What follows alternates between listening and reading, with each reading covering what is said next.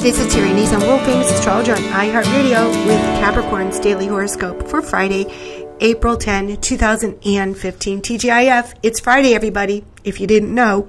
And of course, the moon is in Capricorn's sun sign. The moon in Capricorn, of course, rules. It's the leader. It's the boss. And of course, in your solar first house, well, it's like everyone turning to you for information, advice, because also the moon will conjoin Pallas Athene, who has all the answers. She is, after all, the goddess of wisdom. So could others turn to you for advice, for leadership, to tell them what to do, how to act, how to be? Absolutely today.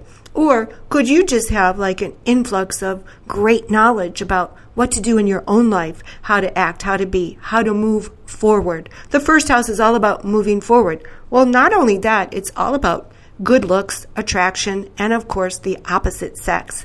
Since when planets move into the first house, and of course the moon moves into the first house, let's say, you've got that je ne sais quoi. You've got that extra oomph, and people just notice you. Like when you walk into a room, it's a striking appearance, and people turn around and think to themselves, who is that?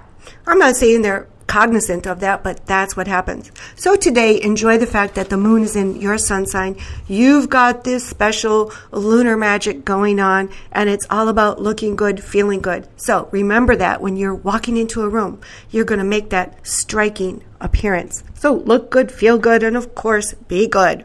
But here we go here, because we have all these planets down here in the solar fourth house of emotion. Could there be an agitating presence around your home?